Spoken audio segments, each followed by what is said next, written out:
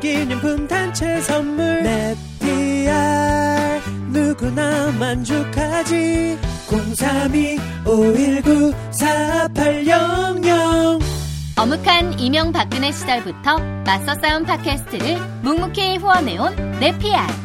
이왕이면 우리 편 판촉물 회사 넷피알로 전화주세요. 032-519-4800 검색창에 넷피알. 넷피알 판촉물의 모든 것. 안정적으로 정제된 유황과 제주도산 마유를 원료로 사용하는 디아페비노. 유황의 살균 효과로 습진이나 가려움증, 땀띠, 여드름 등 피부 트러블에 좋습니다. 유황 온천에 다녀온 듯 점차 피부가 보들보들해지는 효과 느껴보세요. 세안만이 아닌 샤워 때도 꼭 사용해 보시기 바랍니다. 몸이 건조해지시는 부모님께 선물하셔도 정말 좋습니다. 검색창에 디아페비노 검색해 주세요. 더 높게, 자, 조금 낮게. 자, 됐다. 딱 맞네. 뭐해? 조율베개 조율해. 안 맞는 베개는 이제 그만. 체형에 맞춰, 취향에 맞춰.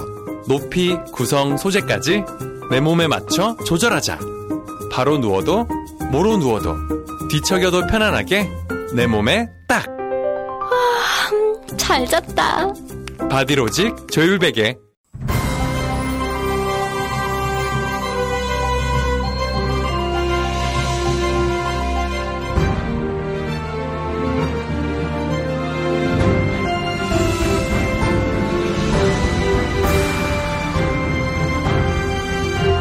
김용민 브리핑.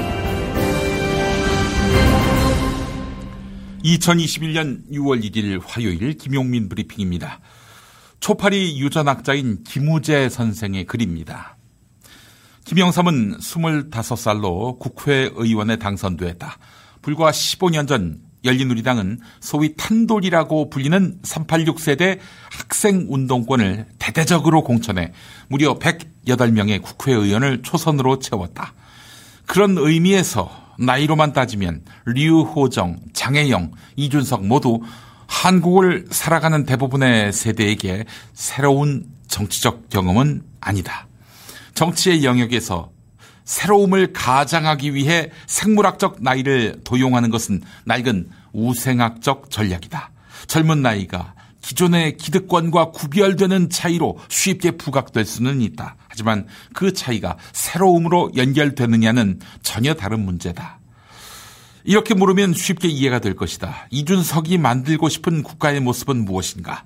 이명박 박근혜로 경직된 그 당에 존재하면서 얻는 반사적 이익 외에 이준석이 정치인으로 지난 10년 동안 꾸준히 추구해온 정치 철학은 어떻게 요약할 수 있는가?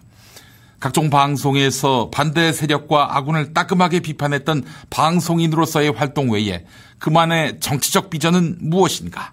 상대적으로 젊다는 걸 빼면 기억나는 것이 없다. 이런 나이에 정계 입문해서 남들보다 정치적 계산이 빠른 정치 기술자가 됐다는 것 외에 이준석을 표현할 단어를 떠올리는 일은 힘들다. 민주당은 더욱 처참하다. 탄돌이 세대에게 막혀서 정계 진입이 좌절된 1970년대생 가운데 살아남은 몇몇 정치인들은 거의 두각을 나타내지 못하고 386 세대의 막내가 됐다. 또한 일찌감치 정치적 경험과 자산을 독차지했던 386 세대가 당을 장악하고 그 어떤 혁신적 대안도 만들어내지 못한 채 선거 결과와 여론조사를 쳐다보며 계산기만 두들기는 무능한 여당이 됐다. 국민이 만들어준 180석의 염원을 제대로 읽는 국회의원 한 명 없이 민주당은 서울과 부산을 국민의힘에게 어이없이 넘겨주었다. 정권 교체를 위해 이준석이라도 껴안으려는 정당과 국회의원직 유지를 위해 아무것도 하지 않으려는 정당. 이것이 작금의 한국 정치다. 그나마 희망을 보여주어야 할 정의당의 전략은 구걸이다. 아무 이유 없이 청년에게 더 많은 기회를 달라는 것이다. 이 구걸의 정치는 여성할당제와는 맥이 다르다. 역사적으로 청년 정치가 탄압받은 적은 없기 때문이다. 오히려 근대 이후 세계 대부분의 나라에서 청년 정치는 꾸준히 추구되고 실험됐으며 오히려 장려됐다. 문제는 청년 정치를 아무런 맥락 없이 기계적으로 도입하려는 정의당의 현실 왜곡에 있다. 류호정과 장혜영을 영입함에 있어서 얼마나 정당으로서의 고민이 치열하게 있었는지 반성하지 못한다면 청년 정의당으로 청년 장사나 하는 정의당에겐 희망이 없다. 그나마 사람들이 이준석 열풍에 동의하는 데에는 그가 지난 10년 동안 살아온 정치인으로서의 치열한 경험이 녹아있다. 류호정과 장혜영의 정치엔 이준석을 비판할 아무런 정당성이 없다. 나이만 비슷할 뿐이다. 최근 방송 토론에서 페미니즘 시장으로 스타덤에 올랐던 정치인 신지혜는 이준석의 데이터와 치밀한 반론에 막혀서 조롱만 당했다. 나이로도 실력으로도 진보 진영의 청년 정치가 이준석 한 명을 넘어서지 못한다는 이 준엄한 사실을 지금이라도 인정해야 한다. 언제부턴가 우리는 정치인과 함께 꿈을 꾸지 못했다. 김대중의 연설을 듣기 위해 여의도에 운집했던 100만의 민중과 노무현을 위해 저금통을 털었던 그 순수한 사람들의 정치적 열망은 어느새 모두 진영 구도로 환원돼 허공 속으로 사라졌다. 어쩌면 문재인 정부의 진정한 실패는 국민과 함께 만들어갈 세상에 대한 꿈을 보여주지 못했다는 데서 찾아야 할지 모른다. 그 유란했던 4차 산업혁명의 구호와 검찰개혁이라는 이념에 공명한 국민은 반이 채 되지 못했다. 그 어느 때보다 여론을 파악할 데이터가 많은 시대인데도 청와대는 국민의 희망과 꿈을 읽어내지 못하고 과거와 투쟁하느라 대부분의 시간을 허비했다. 정치는 함께 꾸는 꿈이다. 우리가 꿔야 할 한국의 모습은 무엇인가? 청년의 정치가 아니라 더 젊은 한국을 만들기 위한 철학을 보고 싶다. 거기에 답이 있을 것이다. 네, 여기까지입니다. 이 글은 한겨레에 기고할 용도였습니다. 근데 한겨레가 이 칼럼을 거부했다고 합니다. 왜 거부당했는지는 도저히 이해가 안 됩니다. 여기 욕이 있습니까? 혹은 가짜뉴스가 있습니까? 한겨레가 이 지경이 됐습니다. 그래서 이 칼럼이 사장될 수 없어서 김우재 선생 페이스북에서 인용해 여러분들께 읽어드렸습니다. 한겨레는 칼럼을 안 실어주면 이 주장이 묻히는 세상이 아님을 알아야 합니다. 네, 도리어 더 크게 공명될 것입니다. 이 글뿐 아니라 한겨레의 옹졸함까지. 네, 김우재 초파리 유전학자의 칼럼을 소개해드린 오프닝 여기까지입니다. 오늘 김용민 브리핑은 정책 전문가인 박진영 건국대 초빙 교수와 함께하는 박진영의 촉에서 하향세를 거듭하던 윤석열 전 검찰총장이 최근 야당 의원들을 만나 정치 참여의 뜻을 밝힌 것으로 알려졌는데 그 이야기 다뤄보겠습니다. 최지은의 오늘에서는 최지은 더불어민주당 국제대변인과 함께 이른바 이준석 현상을 어떻게 바라봐야 하는지 그 이야기 듣겠습니다. 서기호 변호사와 함께하는 서기호의 법창야화, 김오수 새 검찰총장 임명 시기와 맞물려 고검장급 간부들이 줄줄이 사직서를 쓰고 있다고 하지요. 검찰 내부에 불어닥칠 인사태풍에 대해서 한번 전망해 보겠습니다. 오늘의 헤드라인으로 이어갑니다.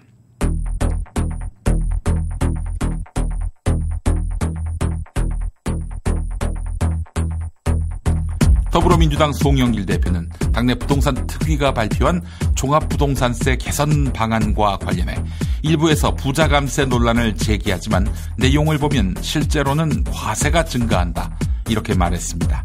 송 대표는 오늘 부동산 특위 회의에 참석해서 종합부동산세 과세 대상을 공시가격 상위 2%로 한정하겠다는 특위 방안은 자신이 제안한 것이라며 이렇게 밝혔습니다. 송 대표는 종부세 과세 기준을 공시가격 12억 원으로 올리면 실제로는 과세가 낮아져 평행 이동이 되면서 실거래가 20억 이상 되는 사람들까지도 과세 혜택이 주어진다고 말했습니다. 윤석열 전 검찰총장이 최근 국민의힘 의원을 만난 자리에서 자신의 장모 관련 의혹에 대해 적극 해명한 것으로 알려졌습니다. 지난 26일 윤석열 전 총장과 만찬 회동을 한 정진석 의원은 오늘 MBC와의 통화에서 윤석열 전 총장이 자신이 책 잡힐 일이 있으면 정치를 시작도 안 한다고 말했다면서 관련 의혹에 대해 자신감을 보였다고 전했습니다. 정진석 의원은 윤석열 전 총장이 장모가 이런저런 사업을 했는데 피해를 당한 적은 있어도 남한테 10원 한 장 피해를 준 내용이 없다고 말했다고 덧붙였습니다. 앞서 검찰은 윤석열 전 총장의 장모 최모 씨에 대해서 요양병원 운영에 개입하며 요양급여 22억 여원을 부정수급한 혐의로 기소했고 어제 최모 씨에게 징역 3년을 구형했습니다. 어제 국민의힘 당권 주자들이 첫 TV 토론을 가졌습니다. 범야권 대선 후보 단일화 해법과 청년할당제, 영남당 논란 등을 둘러싸고 후보들 간의 입장이 충돌했습니다. 특히 야권 대선 후보 단일화 방식을 두고 당내 경선은 정해진 시간표에 따르는 게 공정하다는 이준석 후보의 입장과 그러면 야권 분열만 일으킨다며 당 밖의 주자들과 통합 경선을 치러야 한다는 나경원 후보의 반박이 충돌했습니다. 들어보시죠. 문 닫고 제 시간 출발할 겁니다. 그리고 안정적으로 운행할 것이고요. 다음 정류장에 타시는 것은 본인의 자유입니다. 그렇다면 윤석열 후보가 우리 당에 들어오지 않았어도 그냥 버스는 출발하겠다는 이야기로 이해해도 되겠습니까? 더불어민주당 윤호중 원내대표는 전국민 재난지원금 지급 등을 위해 2차 추가 경정 예산 편성이 필요하다고 말했습니다. 윤호중 원내대표는 오늘 원내대책회의에서 피해계층 집중 지원과 완화적 통화정책 그리고 전국민 재난지원을 포함하는 추가 경정 예산안의 편성과 처리가 시급하다고 밝혔습니다. 앞서서 윤호중 원내대표는 어제 최고위원회의에서도 이번 여름에 움츠러든 실물 경기에 온기를 불어넣기 위한 추경안 등 재정 대책을 강구할 계획이라고 말했는데 오늘은 한 발 더 나가서 전국민 재난 지원까지 언급한 것입니다. 들어보시죠. 이 피해계층 집중 지원과 완화적 통화 정책을 위해 이 포용적 완화 정책 그리고 전국민 재난 지원을 포함하는 이 추가 경정 예산안의 편성과 처리가 시급하다 이렇게 다시 한번 강조합니다. 이상 오늘의 헤드라인이었습니다.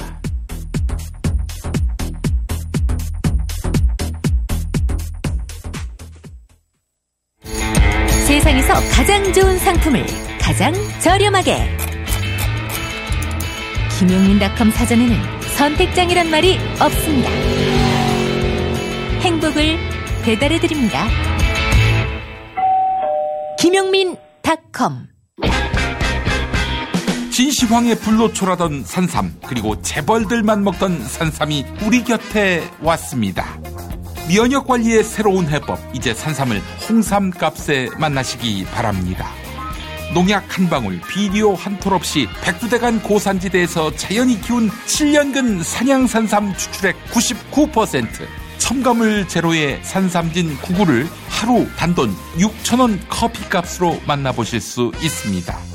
검색창에 산삼진 99로 검색하시거나 1688-3323으로 문의해 주시기 바랍니다. 김용민닷컴에서도 압도적 최저가에 만나실 수 있습니다. 퇴소하던 날은 정말 기뻤어요. 제가 고대하던 날이었기 때문이었는데 기차가 출발을 하는데 그때 눈물이 나더라고요. 마음 둘 곳이 없다라는 생각이. 여러분의 독립은 몇 살이었나요? 보육원의 아이들은 만 18세가 되면 시설을 나와 홀로 살아가야 합니다. 어른이 되기는 아직 이른 나이. 곁에 아무도 없다면 그것은 자립이 아니라 고립입니다. 18. 홀로 어른이 되어야 하는 아이들을 위해 함께 해주세요. 아름다운 재단은 18 어른의 건강한 자립을 응원합니다. 아름다운 재단 18 어른 캠페인. 무심코 듣고 있던 팟캐스트에서 박스 하나 들고 나왔어 라는 목소리가 저를 한참 생각하게 만들었습니다. 한 청취자가 전해주신 말씀입니다. 지난 2년간 18 어른 캠페인을 통해 사람들이 몰랐던 보육원 이후의 이야기를 당사자들이 직접 알렸고 많은 분들이 관심 가져주시기 시작했습니다. 앞으로도 많은 관심과 응원 부탁합니다.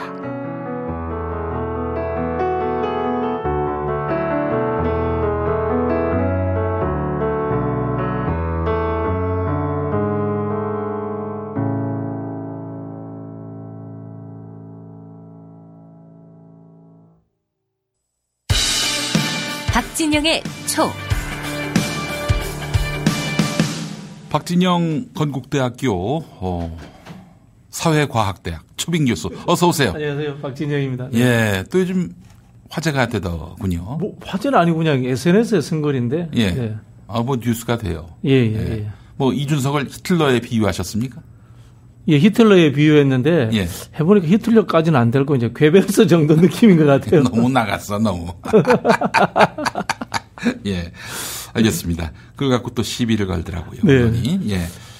뭐 지금 분위기가 뭐라고 해야 되나 빼미 나치와 네오 나치의 뭐 논쟁 비슷하게 그렇게 흘러왔잖아요. 네, 그 부분에 대해서 지적하려고 한 건데 히틀러는 조금 너무 좀 세게 나갔다. 저도 뭐 그런 생각이 들었습니다. 알겠습니다. 자, 오늘 이야기 보따리를 한번 풀어보겠습니다. 자, 이재명 경기도지사가 이낙연, 정세균, 이광재 등 더불어민주당 대선 주자들이 자신의 기본소득 정책에 대해서 십자포화를 퍼붓고 있는 것과 관련해서 정책에는 저작권이 없고 효율적 정책일수록 기득권의 저항이 거세다면서 이 비판을 기득권 저항으로 규정한 것 같습니다. 예. 뭐 전략적으로 아주 좋은 메시지입니다. 그렇죠. 보통 이제 우리 정책을 이야기할 때 좋은 정책이 성공하는 것 같은데요. 네네. 좋은 정책보다는 적당히 이념 논쟁을 유발하는 정책, 네. 또는 적당한 반대가 있는 정책, 이런 정책들이 정치적으로 성공을 하는 경향이 실제로 있어요. 그래요. 정치인들에게 그 반대 세력이 있는 게 나쁜 것만이 아니에요. 일종의 그 빚도 자산이듯이 그렇죠. 이런 안티 세력도 자산입니다. 네, 보통 이제 우리 그런 이야기를 하는데 적대적 상호 의존이다 이런 표현을 하거든요. 적대적 상호 의존. 상호 의존. 네. 적이 있어야지 내가 등을 기댈 곳이 있다. 네. 뭐 이런 뜻인데요. 저도 요즘 적이 많아져서 고민을 하고 있긴 한데 한편으로 보면은 제가 봤을 때는 이 다른 대권 주자들이 좀 전략적으로 미스하는 것 같아요. 참 저 그거 보면서 네. 야, 정말 사람이 없는 모양이다. 아니 준비가 안 되어 있는 것 같아요. 예. 아니 그 준비가 안 된 게 준비된 사람이 없는 거 아닙니까? 이제 준비가 안 돼 있다라는 느낌이 드는 게 기본 소득과 관련되는 비판과 또 기본 관련 유사한 이 현금 호환성이 있는 복지 정책들 아무리 내놔봐야 우리 보통 국민들이 느끼는 수준은 이재명 지사의 아류 또는 이재명 지사가 했던 비슷한 것들에 다 묻혀버려요. 제 생각에는 뭐 총리까지 하신 분들이면은 통일 외교 정책이나 안보 정책, 국제 관계 이런 것 좀 거시 경제 이런 좀 거창한 거 좀 했으면 좋겠어요. 자기 잘할 수 있는 거. 남이 잘하는 영역에 뛰어들어 가지고 그걸 좀 뺏어 먹으려고 하는 거는 좀 하수인 것 같다라는 그런 생각이 들어요. 예, 그래요. 그 또 기본소득에 대해서 반대해 봐야 그 반대한다고 지지세를 끌어모을 수는 없거든요. 상대방의 어떤 자기 지지세 확장을 차단하는 데는 어쩌면 효과가 있을지 모르겠습니다만. 이게 만약에 당이 다르다면은 효과가 있을 거예요. 당이 다르다면 효과가 있을 건데. 그 말하자면은 반대 메시지가. 그렇죠. 근데 같은 당내에서는 이게 별 의미가 없고요. 제가 논리적으로 쉽게 한번 따져볼게요. 우리가 이제 현금성 문제인데 호환되는 제가 호환되는 현금성이라는 표현을 썼거든요. 쉽게 말하면 상품권이에요. 상품권 주는 게 제일 현실적이에요. 그런데 현금 자산으로서 뭉태기 돈을 준다고 생각을 해봅시다. 그럼 어떻게 되겠어요? 주식, 비트코인. 그렇지. 이런 유혹에 빠지지 말라는 법이 있습니까? 혹은 또 저 금고에다가 쌓아놓고. 금고에 쌓아놓을 수도 있고. 그런 측면에서 이 상품권, 그다음에 일시적인 기간 이상 동안은 무조건 써야 되는 이 호환성 화폐 이런 것들이 경기 순환을 만들어내는 그런 장점들이 있어요. 이런 것들을 나름대로 생각해서 만들어낸 건데 단기적으로 이 같은 나도 분리 좀 하지 이런 식으로 해서 뭘 이렇게 준다라고 해서 해결되지 않아요. 그게 제가 보기에는 경기도가 작다면 작은 단위지만 특정 지역에서 한번 실험을 해본 경험의 결과치로서 나온 것이 아닌가. 그런 생각이 차이가 있는 것 같아요. 반대를 하더라도요. 실험을 해서 이거는 효과가 없다. 예산 낭비일 뿐이다라고 실증을 거쳐서 반대하는 건 또 몰라요. 한 번도 안 해놓고 이미 실험하고 있는 사람한테 네가 잘못하고 있는 거고 그거 해봐야 안 돼. 이렇게 얘기하면은 어떻게 보이겠어요? 경제에 있어서의 효용성은 길게 분석해 봐야 알겠지만 네. 정치적으로 봤을 때 우리 1차 재난지원금 보편적으로 지급됐을 때와 네. 그다음에 선별로서 중소자영업자들 중심으로 지급됐을 때에 우리가 피부로 느끼는 이 뭐라고 합니까? 경기 부양 효과는 확연히 달랐지 않습니까? 예. 그 느낄 수 있잖아요, 사실. 네. 자, 그래요. 하여튼 뭐 찬성이든 반대든 막 그 논란의 중심에 선다는 거는 나쁘지 않습니다. 정치인한테 이제 부고란에만 안 실리면은 다 좋다고 하잖아요. 정치인은. 네. 네, 뭐 그런 부분이 있습니다만 저는 좀 적당하고 싶습니다. 아, 그래요. 저 우리 박진영 교수님은 좀 적당히 좀 비난하세요. 예, 아, 예. 참. 너무 지나치게 말꼬리 잡는 이런 그렇죠. 식의 그 언론 보도. 근데 언론들이 말이죠. 이재명 지사가 최근에 경제 활성화나 부동산 대책 플러스 알파 이 메시지를 냈는데 또 2차 재난지원금이라든지 전국민 재난지원금 네네. 또 지난 3년 동안을 종합한 경기도 부동산 정책 등 매우 네네. 중요한 메시지를 냈는데 일부러 잘 조명하지 않는 것 같아요. 윤석열 전 총장이 식당 가서 밥 먹은 것보다도 조명을 못 받아요. 글쎄 말이에요. 이거 좀 의도적인 측면이 있다라는 생각이 들고요. 두 번째로는 기자들이 무식해서 그래요. 무식해서 그런다. 예, 이런 정책 기사를 쓰는 사람들이 네. 생각보다 별로 없더라고요. 그렇지. 보통 가십거리 있지 않습니까? 네. 기본소득 이야기를 쓰더라도 재원 논쟁이라든가 금방 이야기했던 경제 유발 효과 이런 것들에 대해서 논쟁을 쓰지 않고 누가 반대했다더라, 누가 찬성했다더라 정치인들이 이 내용만 쓰는 거예요. 그러니까 일일이 따져볼 수 있는 근거를 국민들에게 못 주고 있는 거죠. 저는 뭐 특히 이제 이재명 지사가 주장하는 이제 기본주택 부분에는 굉장히 좀 찬성을 합니다. 네. 이것도 사실은 SH 빌에서 박원순 표에서 일부 좀 성공을 본 경험 있는 내용들이에요. 예. 장기 전세가 나오고 그 다음에 10년 이상 무조건 거주해야 되는 분양주택이 나오고 이런 부분에서 좀 아마 모델로서 성공한 케이스가 있기 때문에 이 지자체의 경험을 차용해서 이렇게 본인이 주장하지 않았나 뭐 이런 생각이 드는 거고요. 뭐 공직자들에 대한 부동산 백지 신탁 문제는 뭐 말할 필요도 없고요. 저는 좀 이재명스럽다라고 느끼는 부분은 저건 같아요. 토지 거래 허가제. 특히 이 투기 우열 지역가 있는 곳들에 대해서는 허가를 내야 되겠다라는 부분은 한편으로 보면은 핀셋이고 네. 한편으로 보면은 이재명 다운 그런 느낌을 줍니다. 예. 우리 지난번에 코로나 사태 때 신천지교에 쳐들어갔던 느낌들 또는 뭐 이 계곡에 예. 이 업자들이 이제 설치했던 것들을 철거하는 문제 이런 것들을 보이는 행정의 신속성 문제, 행정의 과단성 문제 네. 이런 측면에서는 좀 어필이 되지 않나 그런 생각이 좀 듭니다. 네, 알겠습니다. 자, 요즘에 이낙연, 정세균 두 민주당 대권 후보들은 여권 핵심 지지층 결집 목적으로 반일 마케팅에 이어서 조국 마케팅을 지속하고 있는 것 같습니다. 조국 마케팅 어떻게 보세요?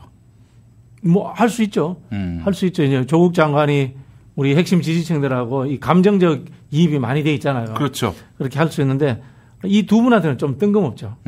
한번 여쭙고 싶은 게 네. 2019년 서초동 집회 때 네. 뭐 나가신 경력이 있으신지 예. 한번 묻고 싶습니다. 이낙연 당시 총리는 뭐 총리니까 뭐 나갈 수는 없었겠지만은 그러나 그 뒤에 그렇죠. 총리 그만두고 나서 네. 조국에게 빚진 적 없다. 뭐 네. 공정에 대해서 국민들이 그렇죠. 굉장히 실망하셨다 이 사건으로. 이런 말을 하신 분이 이제 와서 조국에 대해서 가슴이 아프다라고 하는 말은 정말 좀 그런데 제가 본인 대권 전략으로라도 옳지 않다고 봐요. 좋지 않다고 보는 게 늘 하던 대로 하는 게 좋습니다. 자기 잘하는 거 하는 게 좋습니다. 제가 늘 그 이야기 하거든요. 이장격단. 자신이 잘하는 것으로서 단점을 격파한다. 자신이 잘하는 거 해야 돼요. 사람 바뀌면 이상하게 봐요, 오히려. 그거 좋지 않아요.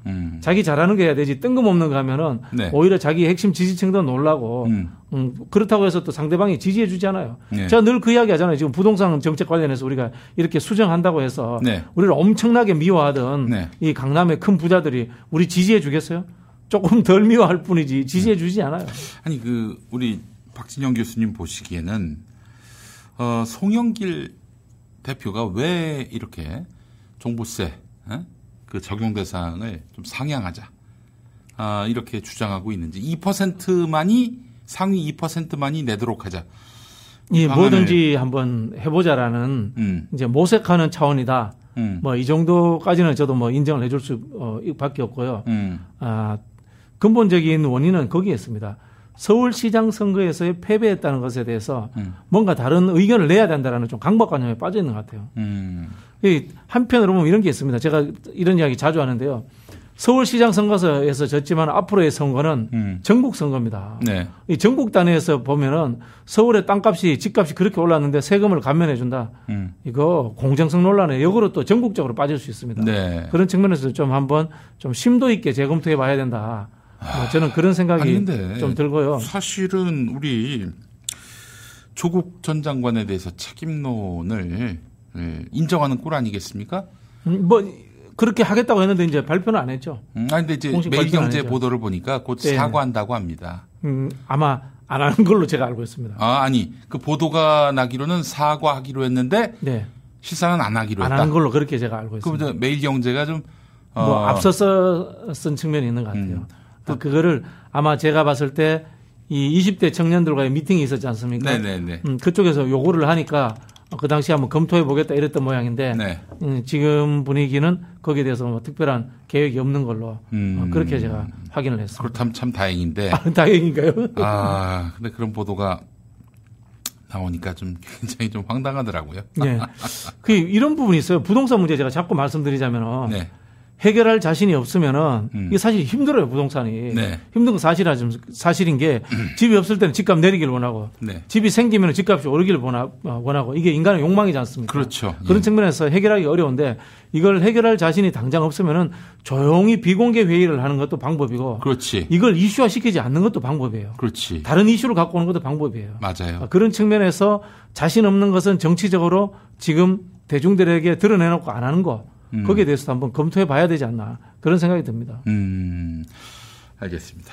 근데 자꾸 이걸 또 그러니까 자꾸 이런 거예요. 이게 수세적인 이슈 관리예요. 밀리는 이슈 관리하면 이거 별로예요. 공세적으로 가야 돼요. 패배주의 아닙니까? 표현하자면 그런 측면들이 있죠. 패배주의라고 봅니다. 그런 측면들이 있죠. 우리가 이럴 때 우리가 언제든 이 제1당이나 여당 지위를 내줄 수 있다. 그렇기 때문에 뭐 보수 언론이라든지 이런데 잘 챙겨야 한다. 지금은 역으로 생각하면 확 털어내버리고 지금부터 바로 대선 준비할게. 앞으로 국가 이런 식으로 운영하겠어. 국가 국토를 이런 식으로 공간 개발을 다시 해버리겠어. 경제 시스템을 이렇게 짜겠어. 뭐 이런 이야기 해도 저는 되는 시기라고 봐요. 자꾸 너무 과거에 매달릴 필요 없습니다. 알겠습니다. 조국 책임론. 참. 이거 주장하는 분들은 왜 그러는지 좀 이야기를 들어보셨나요? 대놓고 이제 이야기를 또 하는 사람도 사실 또 없어요. 없어요. 조응천 의원 정도 외에는 대놓고 이야기하는 사람도 없는데. 조응천 그 형이야 요단강을 건넜기 때문에. 아니 근데 한편으로 보면은 그런 생각이 드는 게 뭐 우리가 조국 대전이 있었다고 칩시다. 조국 대전이라고 칩시다. 뭐 조국 장관이 거기에 뭐 민주당 보고 참여하라고 했나요? 언제? 민주당 보고 와서 서초동에 오라고 한 적이 있나요? 아니면 또 민주당이 뭐 당 깃발 들고 갔나요? 그런 적이 없지 않습니까? 그렇죠. 개별 의원들, 개별 정치인들의 자기 흔히 선호에 의해서 선택에 의해서 했던 거기 때문에 거기에 대해서 조국 장관 보고 책임져라 뭐 이렇게 할 것도 없고 형식 논리로 따지자면 이미 책임졌지 않습니까? 그렇죠. 장관 사퇴했던 게 첫 번째 책임인 거요. 두 번째는 뭐 거듭한 제가 알기로는 3번 정도 사과를 했던 걸로 알고 있습니다. 3번 정도 사과를 했고요. 그 다음에는 또 지금 현재 법적인 절차에 있는 상황에서 이 과도하게 이야기하는 것은 개인에 대해서 좀 가혹합니다. 아니 이게 가혹합니다. 좀 정치적 심판이 다 끝난 거 아니에요? 가혹합니다. 아니 다 끝났잖아요. 작년 총선에서 압승을 했고 그보다 앞서서 조국 전 장관 뭐 조국 사태라고 하는 사태가 있었던 건데. 그러니까 예를 들면 이런 거 아닙니까? 저도 이 경선 와중이었거든요. 경선 와중에 당내 핵심 지지층들의 지지를 얻기 위해서 조국 장관 그 집회에 엄청나게 열심히 다녔습니다. 엄청나게 열심히 다니고 뭐 조국 장관을 흔히 하는 주장에 제가 근거를 달아가지고 이길 것이다. 재판에서 이길 것이다. 문자 엄청나게 보냈거든요. 그리고 1심에서 정경심 교수가 그렇게 결과가 나온 뒤에 저도 뭐 이 당원들에게 문자 보낸 거에 대해서 일부 당원들한테 욕 엄청나게 먹었습니다. 왜 그렇게 조국을 옹호했느냐. 이렇게 이야기하는데 저도 제 이익이 있어서 했던 거예요. 한편으로 보면. 뭐 그렇지 물론 뭐 개인적으로 저는 친분 관계도 있고 좋아하는 선배입니다만은 네. 그런 것도 있습니다만은 정치인들은 그렇게 했으면 같이 책임을 지고 가는 겁니다. 그렇지. 지금 와서 이야기하는 것은 좀 비겁하다라는 그런 생각이 들고요. 그리고 조국 장관이 바보가 아니에요. 지금 조국 장관이 이 조국의 시간이라는 책을 낸 게 뭐겠어요.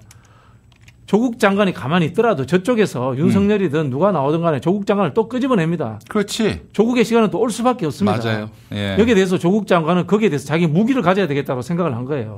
왜? 그 당시에 언론이라든가 검찰의 그 수사사실 공포라든가 이런 것들에 의해서 팩트가 아닌 것들이 국민들 속에서 이해되어 있는 각인된 것들이 많거든요. 네. 그것들을 하나하나 이렇게 정확하게 밝혀내겠다는 것들. 그다음에 뭐 언론에서 예로 나왔습니다만은 윤석열 총장이 했던 비사들 이런 것들을 정확하게 밝혀내야지만이 본인도 다시 본인을 중심으로 하는 어떤 전쟁이 벌어질 때 이길 수 있는 거 아닙니까? 그렇지. 여기에 대해서 내는 거기 때문에 저는 조국 장관의 몫이기 때문에 그것은 인정해 줘야 된다고 생각을 하고요. 민주당이라든가 정치인들은 그게 불만이면은 참여 안 하면 됩니다. 그렇지. 참여하라고 한 적도 없고. 그리고 또 한편으로 보면은 뭐 본선에서의 중도표가 걱정이 된다면은 그 전선은 조국 장관이 스스로 알아서 잘 치를 전선입니다. 윤석열과 조국의 제2라운드는 조국 장관이 대장으로서 치르는 겁니다. 그러면 민주당은 미래지향적인 정책 아젠다라든가 국가 비전 아젠다 가지고 새롭게 싸우면 되는 겁니다. 그렇죠. 그렇게 생각해야 되지 이거를 조국 장관에게 책임을 돌리고 조국이 또 왜 책을 써서 이거는 좀 앞뒤가 안 맞는 논리다. 저는 그렇게 생각합니다. 네. 아니 자기들이 해줘야 할 얘기를 안 하고 있어서 조국 당사자가 지금 나선 거 아니에요 한마디로? 그렇지 않으면 그렇죠. 이제 검찰개혁 문제에 있어서 검찰개혁 문제를 지금 그냥 호주머니 다시 집어넣을 게 아니고 프로세스를 밝혀줘야 돼요. 네. 그리고 이 프로세스가 좀 지루하지 않았으면 좋겠어요. 제발 좀. 네. 단칼을 좀 끝냈으면 좋겠어요. 예. 그러니까 조국이 그 난도질 당하는 게 지금 조국 개인의 불행이냐 이거예요. 끊임없이 그렇죠. 대선 때도 소환할 것이 분명합니다. 그렇기 때문에 우리가 객관적으로 이 사안에 대해서 CCBB를 가리자라는 게 조국 장관이 이번에 책을 낸 취지 아닙니까? 예. 누가 제 댓글에 그런 이야기 달았더라고요. 김호수 검찰총장 임명됐으니까 윤석열 총장의 그 가족들이 연루된 의혹들에 대해서도 조국 장관만큼 좀 털어라. 그 이야기 있더라고요. 글쎄 말이야. 네. 알겠습니다. 자, 이준석 얘기도 해봐야 할 것 같습니다. 지금 이준석에 대한 여론의 관심도가 윤석열의 4배에 이릅니다. 당연히 이재명 지사도 추월했고요. 네. 이렇게 국민 일반의 주목을 받고 있는 이유는 뭐라고 보십니까? 처음에는 제가 보기엔 좀 기획된 측면이 있는 것 같더라고요. 그렇게 느낀 게 뭐냐면은 김은혜와 김웅이 5등 안에도 못 들 줄 몰랐어요. 네. 분명히 뒤에 보이지 않는 정치적 손이 작동했다라고 보여. 그다음에 거기에는 또 언론의 역할도 있었다고 봅니다. 초반에는 이렇게 이준석 최고가 돌풍을 일으키지 못했는데 보수 언론이 이준석 중심으로 굉장히 언론에서 많이 다뤄줬어요. 그러다 보니까 여기까지 왔는데 여기에는 몇 가지 요인이 있는데요. 첫 번째는 보수적 지지층들이 정권 교체하겠다는 열기가 보통이 넘는 것 같아요. 정말 이 악물고 이 보수층들이 정권을 뺏어와야 되겠다라고 생각하고 있는 것 같아요. 왜냐하면은 이 나경원이 그 이야기 했잖아요. 개파가 있다. 이준석 뒤에 개파가 있다. 그 개파가 누구예요? 유승민 이야기거든. 유진석 뒤에 개파가 있다는 것은 뭔가 하면은 유승민이 탄핵했다. 박근혜 대통령을 탄핵한 사람이다. 이런 뜻일까지 있거든요. 그걸 흘렸는데도 불구하고 이준석이 TK에서도 1등이 나와요. 그럼 뭐냐? 우리가 정말 좋아하는 박근혜 대통령을 감옥 보내는데 찬성한 사람일지라도 정권 교체를 위해서는 받아들일 수 있다. 그렇지. 그만큼 이 사람들이 이를 악물고 지금 스스로 혁신을 하려고 한다. 정권 교체를 위해서 이렇게 좀 봐야 되는 것 같고요. 두 번째는 그 이유 중에 또 다른 이유가 당내에 대권 주자가 없기 때문에 더 그런 측면이 있는 것 같아요. 당내에 대권 주자가 없기 때문에 지금 대권 주자 경선이 아닌 당대표 경선에 이렇게 열정적으로 매달리는 것이 아닌가. 뭐 저는 이렇게 보여집니다. 그래요. 어떻게든 집권을 할 수 있다면은 정권 교체를 할 수 있다면은 뭐 영혼도 팔 수 있다. 뭐 그런 각오입니다. 그렇죠. 윤석열이 TK에서도 1등 나오잖아요. 그런 부분이 있는 거고 저는 윤석열이 그런 것에 대해서 어떤 느낌을 받았기 때문에 이제는 국민의힘 의원을 국회의원을 직접 만나는 일도 공개하는 게 아닌가. 권성동 의원을 만나서 공개했잖아요. 저는 그렇게 좀 시나리오를 한번 짜봅니다. 알겠습니다. 근데 이준석 최고에 대해서는 우리가 좀 부러워할 것도 있지만 분명히 비판할 건 비판해야 돼요. 그럼요. 예, 분명히 비판해야 됩니다. 제가 전화가 오면 이준석 말하겠다라고 얘기한 것 중에 하나가 민주당이 자극을 받으라고 하는 거지. 그렇죠. 자극을 받아야죠. 우리 앞으로 이준석을 지지해야겠다. 대통령 나오면 또 밀어줘야겠다. 그러겠습니까, 설마? 그렇죠. 저도 이제 댓글을 많이 이제 봤는데, 예, 그 중에 특히 이제 페미나치에 대해서는 우리도 입장을 이제 좀 가져야 되지 않을까. 뭐 그런 생각이 저도 요새 김병민 PD 자주 만나니까 그런지 모르겠지만 네네네. 조금씩 동화가 되는 것 같아요. 아니 왜 그런 거예요? 왜 그 한마디도 말을 못 합니까? 무섭거든. 뭐가 누가 무서운 거예요? 이 표현하자면 이렇습니다. 네. 사실은 정치권에만 예를 들게요. 네. 정치권에 인입되는 여성이 지금 이제 50%라고 우리가 돼 있지 않습니까? 예. 그 부분에서 역으로 하자면 남자도 50%이기 때문에 그 부분을 저는 균등할 수 있다고 봅니다. 다만 들어온 사람들이 왜 여성계라든가 특정 세력 중심으로 들어오는가 하는 부분에 대해서는 정부는 이제는 본질적으로 문제 제기를 해서 그거를 깨트려야 된다고 생각합니다. 여성 노동자도 들어와야 되고요. 여성 방송인도 들어와야 되고요. 하는 말로 또 여성계의 또 이 사회적 소수들 있지 않습니까? 네네. 사회복지사 이런 분들 실제로 처음 문제가 많은데 여성들이 굉장히 많아요. 직업적으로. 이런 부분들도 국회의원 들어와야 되고요. 또 여성 교사들도 지금 초등학교 같은 경우 굉장히 많습니다. 이런 분들도 들어와야 되고 이런 것들로 해서 다양하게 사실은 제가 봤을 때는 이게 남녀의 문제가 아니고 사회적 약자들, 소수자들이 다양하게 들어오는 것이 사실은 민주당의 정체성에 맞는 거거든요. 네. 근데 제가 봤을 때는 여성이라고 뭉뚱그려져 가지고 여성 내의 강자들이 그것을 여성이 남자들보다 약자라고 해서 독차지해버리는 현상들. 이것이 오랫동안 있어 왔다는 것에 대해서는 저도 문제의식을 갖고 있고 네. 이제는 저도 좀 정리를 해서 좀 본격적으로 목소리를 좀 내야 되겠다. 좀 그런 생각을 가지고 있습니다. 일부러 회피하는 거잖아요. 무서워서. 그러니까 그 얘기가 나오는 국민의힘이 더 신선한 겁니다. 같은 방에 한번 근무해 보세요. 좀 무섭지. 아, 그래요? 같은 방에 근무하면 네. 같은 방에 근무하는 그런 성향의 페미니즘 성향의 당직자가 있으면은 입을 열지 못한다. 아니 사무실에서 싸울 거 필요 없고요. 그렇죠. 네. 어떤 토론회장을 만들어 놓고 함께 얘기해 보자. 네. 그것도 못 합니까? 네. 그건 해야죠. 이제 좀 제대로 해야 된다는 생각이 들고요. 여기에 있어서는 이준석 최고처럼 사회적 약자라든가 이런 사람들이 배제되고 할당되지 않는 부분에 대해서는 또 역으로 비판을 해야 돼요. 같이 비판하면서 우리가 접점을 찾아야지 되는 거지. 네. 여차하면은 한 극자와 극으로 가는 이런 상황들은 우리가 막아야 됩니다. 네, 네. 알겠습니다. 좀 극좌라고 하기에는 극우라고 하기에는 혹은 극좌라고 하기에는 국민의힘이 좀 더 객관적입니다. 거기는 페미니즘을 주장하는 사람도 있고요. 네네. 반대하는 사람도 있고요. 국민의힘에도 페미니스트가 있긴 있어요? 있죠. 여성 의원들은 대체로 그렇다고 보면 됩니다. 이수정도 있는데 뭐. 범죄학자. 예. 그런데 여기는 한 목소리만 있잖아요. 이 부분은 사실은 그런 것 같아요. 우리 당에 존재하고 있는 586들의 기득권화 경향들에 대한 비판하고도 같이 존재하고 있는 것 같아요. 저는 제 스스로 586이 아니라고 생각을 하거든요. 왜냐하면 저 비주류고 586 내에 약자였으니까. 예, 총학생회장도 못했고. 예. 그런 부분이 있기 때문에 이런 투쟁들은 지금부터 좀 해나갈 필요가 있다는 생각이 드는데 네. 이것이 이제 대선판을 집어삼킬 만큼의 큰 투쟁이 되어서는 좀 곤란하지 않을까 지금 시기적으로 그런 생각을 가지고 있습니다. 네, 그러니까 참 그렇게 해주신다니 고마운데 아마 불가능하지 않겠는가 하는 생각이 들고요. 한번 해보겠다니까요. 한 번만 해보다가 네. 더 지금 페미니즘이 언론도 네. 사실상 장악하고 있습니다. 그렇습니까? 그래서 박신영 형님을 또 막말주의자로 몰아세울 가능성이 있기 때문에 제가 그 막말은 네. 딱 하나밖에 없습니다. 생땡땡 외에는 막말이 아닙니다. 그걸 제가 정확하게 밝히겠습니다. 생지랄. 예.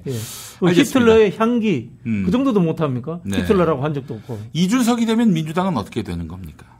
혁신해야죠. 혁신. 엄청난 혁신의 압박을 받을 겁니다. 어떤 타격이 있게 될지 한번 좀 미리 시뮬레이션 민주당에 지금 청년 정치인이 없지 않아요. 네네. 엄청나게 많아요. 저는 문제는 뭐냐면은 스타 정치인이 없는 게 문제다. 스타 정치인. 라는 것이 문제라고 생각을 하고 당 운영 방식에 있어서 스타를 만들지 못하는 흔히 하는 정치 꼬마로 만드는 방식들 있지 않습니까? 흔히 예를 들자면 이런 거예요. 상임위 열심히 가고, 네. 그다음에 의원총회 열심히 다니고, 그다음에 지역구 열심히 다니는 그런 의원들이 괜찮은 의원으로 평가받는 이런 풍토를 바꿔야 됩니다.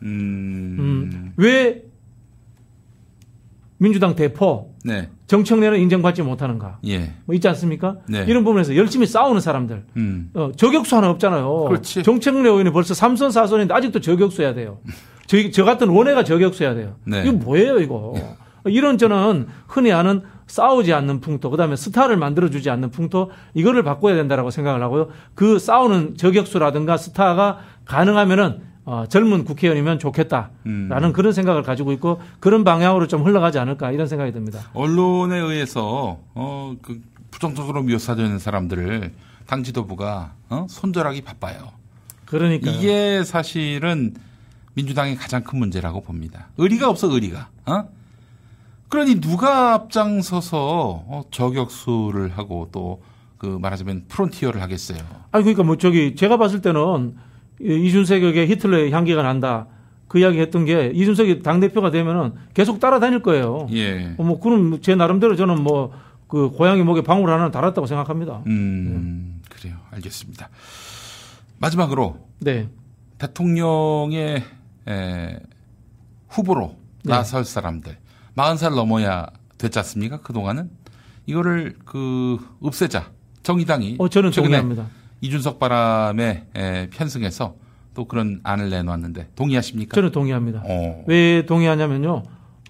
정치 철학적인 문제에서 그다음에 이 피선거권과 선거권을 일치하는 게 맞습니다. 네. 누군가에게 이 뽑을 권리가 있으면 뽑힐 권리도 같이 존재해야지 그렇지. 정치적 권리로서 동등한데요. 네. 저는 이게 우리 헌법에 그렇게 되어 있는 건 이거 바꿔야 된다고 생각합니다. 헌법 자체가 저는 문제가 있다고 생각합니다. 네. 누가 그렇게 헌법을 만들었습니까? 이거 과거에 이제 흔히 하는 장유유세 시대 때 만든 그런 거죠. 법이죠. 네. 저는 당연히 바꾸는 게 맞다고 생각합니다. 알겠습니다. 자, 오늘도 함께해 주신 박진영 건국대 초빙 교수 말씀 잘 들었습니다. 네, 고맙습니다. 지희야, 너 왜 남자 로션을 써? 이거 남자친구 건데 써보니까 너무 좋아서. 뭐가 좋은데? 부활초라는 신비한 식물에 멀티비타민, 비피다, 락토바실러스, 히알루론산, 위치하젤 등등 아낌없이 넣은 남자 올인원 로션이거든. 어머, 웬만한 여자 로션보다 좋네. 부활초의 신비한 생명력, 그리고 12가지 피부 케어 성분을 한 번에. 남자 피부, 이거 하나면 끝. 룩백 올인원 로션. 대용량 구성의 1+1 이벤트 중이니 놓치지 마세요. 검색창에 룩백을 검색하세요.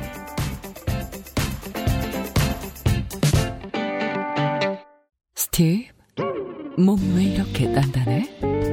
요즘 뭐 먹어? 나 캡틴 아메리카는 아메리카 영양제를 먹지. 아메리카 영양제를 싸고 빠르고 안전하게 아비타몰. 영양제 섭취가 일상화된 미국. 그래서 알큐브, 나우, 닥터스베스트, 네이처스웨이 같은 명품 영양제들이 탄생했습니다. 미국 명품 영양제들을 가장 싸고 빠르고 안전하게 여러분 식탁 위에서 만나보는 솔루션 아비타몰. 아메리카 영양제는 이제 해외 직구 영양제 전문 편집샵 아비타몰에 맡겨주세요. 검색창에 아비타몰, 아비타몰을 검색하세요.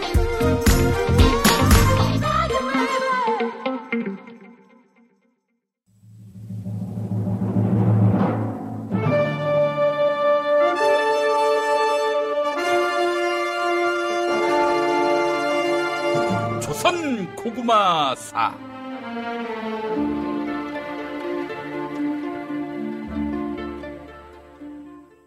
조선 달종임금 즉위 4년 형조판서 윤구소대감 장모의 요양급여 부정수급 논란이 불거지는 와중에 어전에는 대소신료들이 모여들고 위정 조대감, 어제 형조판서 윤구소대감이 강릉 대도호부 권성동 대감을 만난 모양이던데 뭐야? 아니 나한테는 곧 찾아뵙겠다고 하고서는 나는 안 만나고 권성동이를 만나? 그러면은 곧 찾아뵙겠다고 한 것은 그냥 인사치레였구만.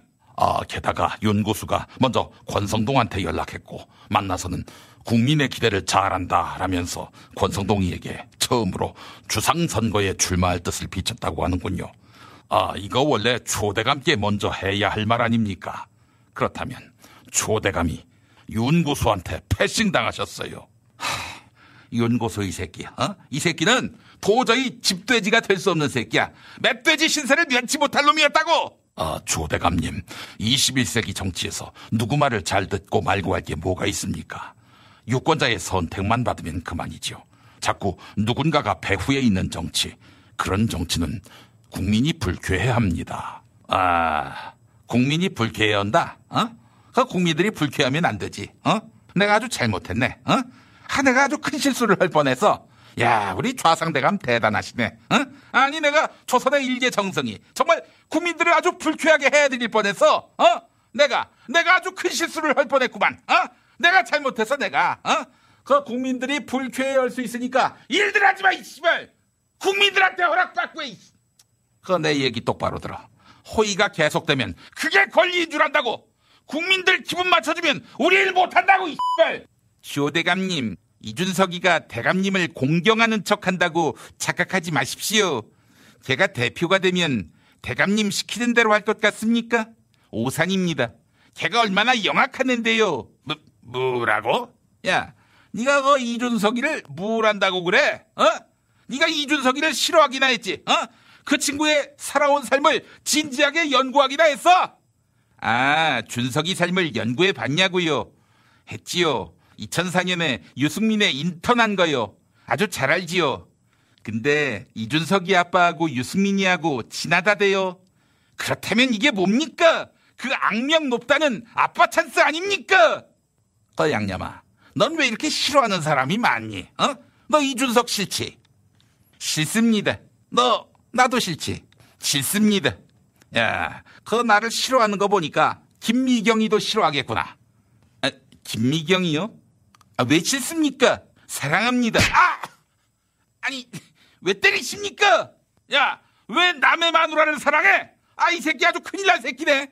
조대감님 부인 김미경 말고 제 아내 김미경을 사랑한다고요. 조대감님 동명이인을 갖고 이런 식으로 비난하십니까?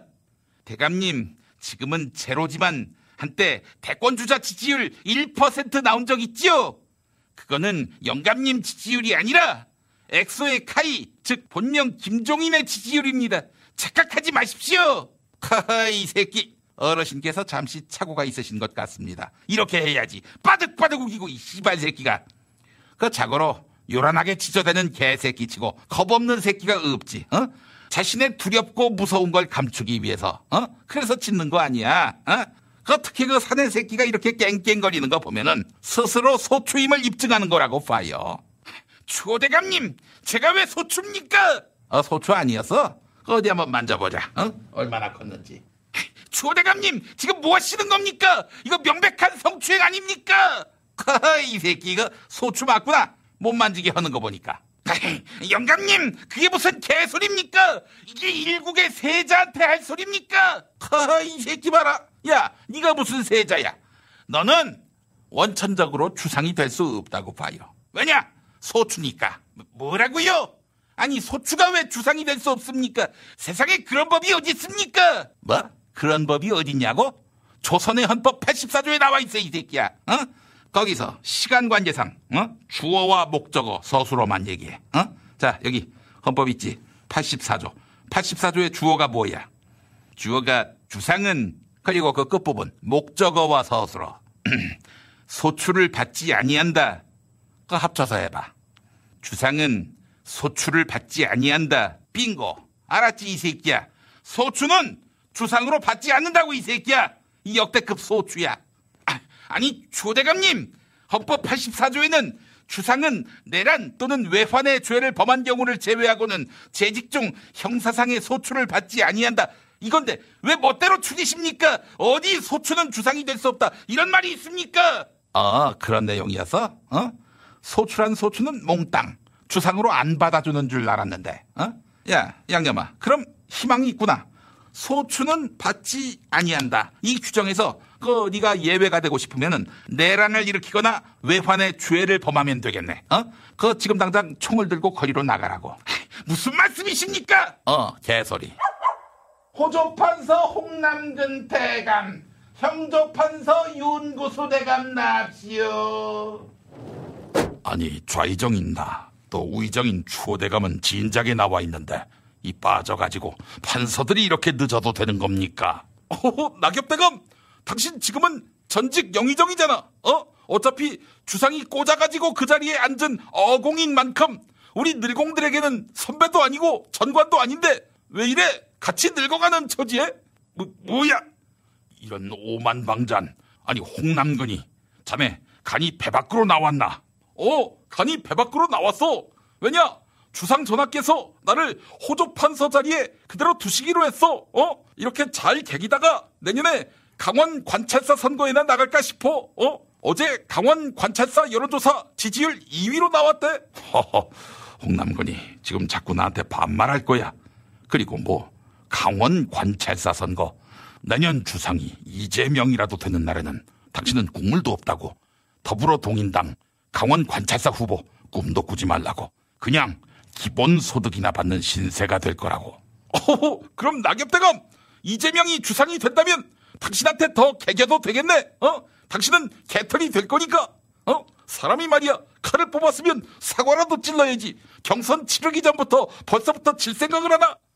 실망인데. 이것 봐, 호조판서. 계속 이렇게 나온단 말이지. 추석이 아니라 여름 휴가를 앞두고 전국민 재난지원금 지급을 준비하라고. 알았나? 아니 이건 또 웬 슈퍼맨이 빤스 꼬매는 소리를 하고 있지? 아니 우리 모피아들이 안 된다고 했으면 그걸로 단념해야지. 왜 이래 자꾸 전국민 재난지원금 다 흘러간 얘기를. 이거 헤어진 연인한테 사랑 고백해봐야 스토킹이라고. 뭐야? 호조판서 당신, 내가 집권하면 당신을 가만두지 않을 거야. 그 말씀은 집권하신 다음에 하셔도 늦지 않을 텐데. 이것 봐 남근이.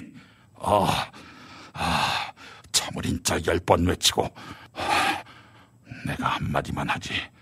남근이, 님이 뽕이다. 이것 봐 남근이, 또 낙엽이. 싸우려면 나가서 싸워.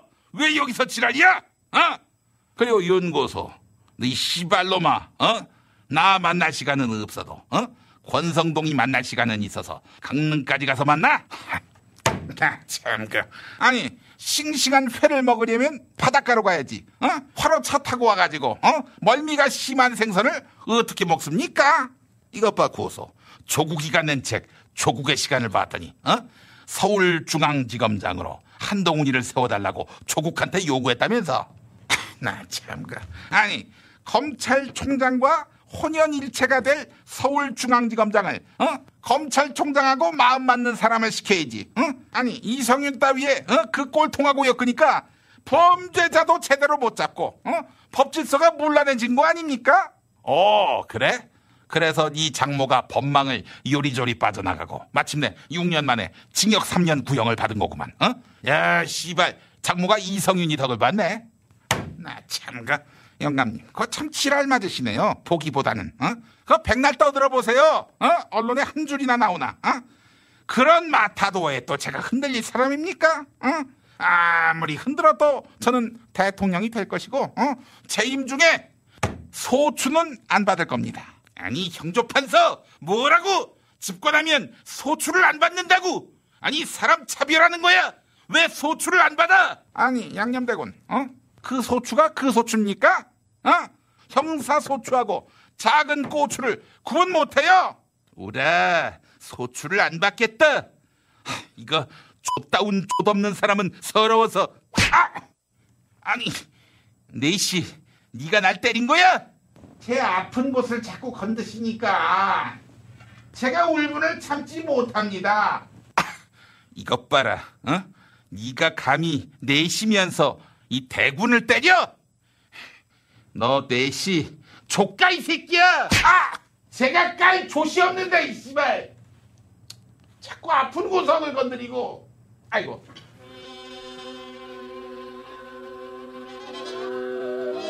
주상전하 납시오.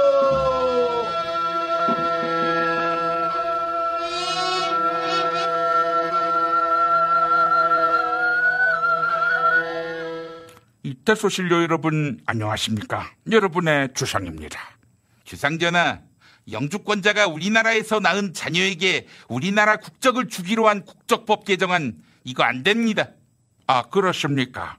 그러면은 뭘 어쩌자는 거지요? 만에 하나 중국인 부부가 낳은 우리나라 국적의 자녀에게 한 표 주게 하고 그런 거라면 동인들이 중국 혈통의 유권자에게 표를 얻으려고 영구 집권하려고 그 꿍꿍이를 펴는 것으로 의심할 수밖에 없습니다. 국민이 불안해합니다. 그 국민을 다독이는 작업이 필요합니다. 그 차원에서 반중국 노선을 걷고 있는 저를 세자로 책봉하셔야 합니다. 아니, 제정신으로 하시는 말씀입니까? 이 중국 음식점이 많아지면은 중국 문화에 대한 친화적인 분위기를 조성하려고 정치적 꼼수를 쓰는 것이다. 이렇게 주장하시겠네요. 아니, 중국집과 그게 무슨 상관입니까? 할 수 없습니다. 오늘은 중국 고구마를 드세요. 역시 중국이 대국이다 보니까 씨알이 더 굵습니다. 씨알이 굵은 고구마를, 그것도 중국 것을, 지자스. 네, 형조 판사입니다. 전하, 요양급여 부정수급 혐의다 뭐다 해서 제 장모가 징역 3년 구형받았는데 그 5년 미만형이니까 그 집행유예로 풀어주십시오. 아니, 판사가 할 일을 왜 저한테 요구하시지요? 내가 육박군도 했던 사법농단 전화는 왜 못합니까? 아니, 그래서 탄핵 사유를 만들려고요. 그건 참 머리가 잘 돌아갑니다. 우리 형조판사의 의혹은 장모 의혹만이 아니죠. 이 자꾸 파헤치면 파헤칠수록 고구마 줄기처럼 범죄 의혹이 자꾸 나오는데, 자, 이 고구마와 함께 줄기도 드세요. 아니, 줄기까지 먹으라고요? 고구마 줄기에는 비타민C가 뿌리보다 많고 단백질은 배추나 상추보다 많습니다. 다이어트에도 도움이 되고요. 자, 이 고구마 줄기까지 드세요. 고구마하고. 그 주상, 내가 그 할 말이 있는데, 주상, 그 주상은 싫겠지만 이준석이가 너무 잘 나간다고 봐요. 그 심지어 정의당에서 이준석이가 뜨니까 40세 미만도 대통령이 될 수 있게 해야 한다고 수저를 꽂대. 그 기왕이면은 40대 이상은 정치를 못하게 하면 어떨까? 정치가 확 젊어지게. 아니, 그러시면은 80 넘으신 우상대감님은 정치 못하게 되시는 건데요. 아이고, 그렇지. 내가 그 생각을 못했네. 그러면은 그 40살 말고 140살이 넘어서는 정치 못하게 하자고. 이 우상영감님, 아무래도 지금 고구마를 드실 시간이 된 것 같습니다. 이 당이 떨어지니까 헛소리가 자꾸 나오시네요. 이 방금 40을 얘기하셨죠? 수확하고 40일이 안 된 젊은 고구마 드시기 바랍니다. 만족하실 겁니다. 전하, 양념대군입니다. 중국 고구마 먹다가 살에 들었습니다. 황사인가 봅니다. 네, 형조판사입니다. 고구마 줄기 먹고 화장실에 갔는데 이 줄기가 똥으로 나오다가 멈춰가지고 그래서 똥구멍에서 이 줄기를 당겼더니 자꾸 이빨에서 반응이 오네요. 고구마 줄기가 이빨에 끼었습니다. 그 주상, 내가 그 40세를 잘못 얘기한 것 같은데 10살로 하면 안 될까? 10살. 그러니까 고구마 10개만 먹자고. 아니, 고구마가 맛만 좋은데 왜들 이러시지? 영양에도 좋은데 뭐야? 지금 농담하는 줄 알아? 아이고. 코로나가 왔나? 왜 열도 나고 기침도 나고. 이 코로나에 대비하는 가장 좋은 길은 바로 면역력 증가지요. 면역력 증가의 끝판왕, 바로 고구마 아니겠습니까? 이것 봐, 내관들, 고구마 더 드리세요. 다 먹이세요. 그 말 안 들을 적에는 그 문짝을 떼서 눕혀가지고 수저로 입 벌려서 입속에 고구마를 쳐 넣으세요. 먹이세요. 양념대군과 형조판서 춘장대감, 우의정 추호대감은 고구마만 먹다가 마침내 질식사하고 말았다. 고구마 먹다가 목이 막혀 죽은 이야기, 조선 고구마사 제17편이었습니다. 잠깐, 여기서 육박 퀴즈. 나는 폐위된 왕 육박군이야. 오늘 퀴즈. 조국이 대박 났네. 조국의 새 책을 낸 출판사가 출판사의 책이 한 권도 남아있지 않아서 인쇄소 기계가 쉴 틈 없이 돌아가고 있다. 이렇게 말할 정도라고. 자, 조국이 이번에 쓴 새 책 이름은 무엇일까? 영의정 남근 대감입니다. 정답, 조국 현상을 말하다. 10쇄가 나간 그 책 아닌가? 좌의정 낙엽 대감입니다. 정답, 부채가 없는 조국. 나는 조국에게 빚이 없는데. 저는 내십니다. 정답, 최성의 똘망이 중권아, 네 무덤에 침을 뱉으마. 아니, 중권이? 아, 진중권이? 우리 아빠 무덤에 침 뱉겠다던 그 친구. 근데 육박군님, 감옥에 들어가시는 사이에 진중권이하고 한편이 되셨어요. 에구먼이다. 자, 정답을 맞히신 분께는 피타샵 그린 스무디, 플레이버 대추야자, 시원 메디컬 원투스 치약, 서울약품 원기소 장건강 365를 드립니다. 김용민 브리핑과 함께한 시간 어떠셨어요? 구독하기, 별점 주기, 댓글 달기, 후원하기로 응원해주세요. 이 방송을 유튜브 김용민 TV를 통해서도 만날 수 있는 거 알고 계시죠? 그럼 다음 시간에 다시 만나요.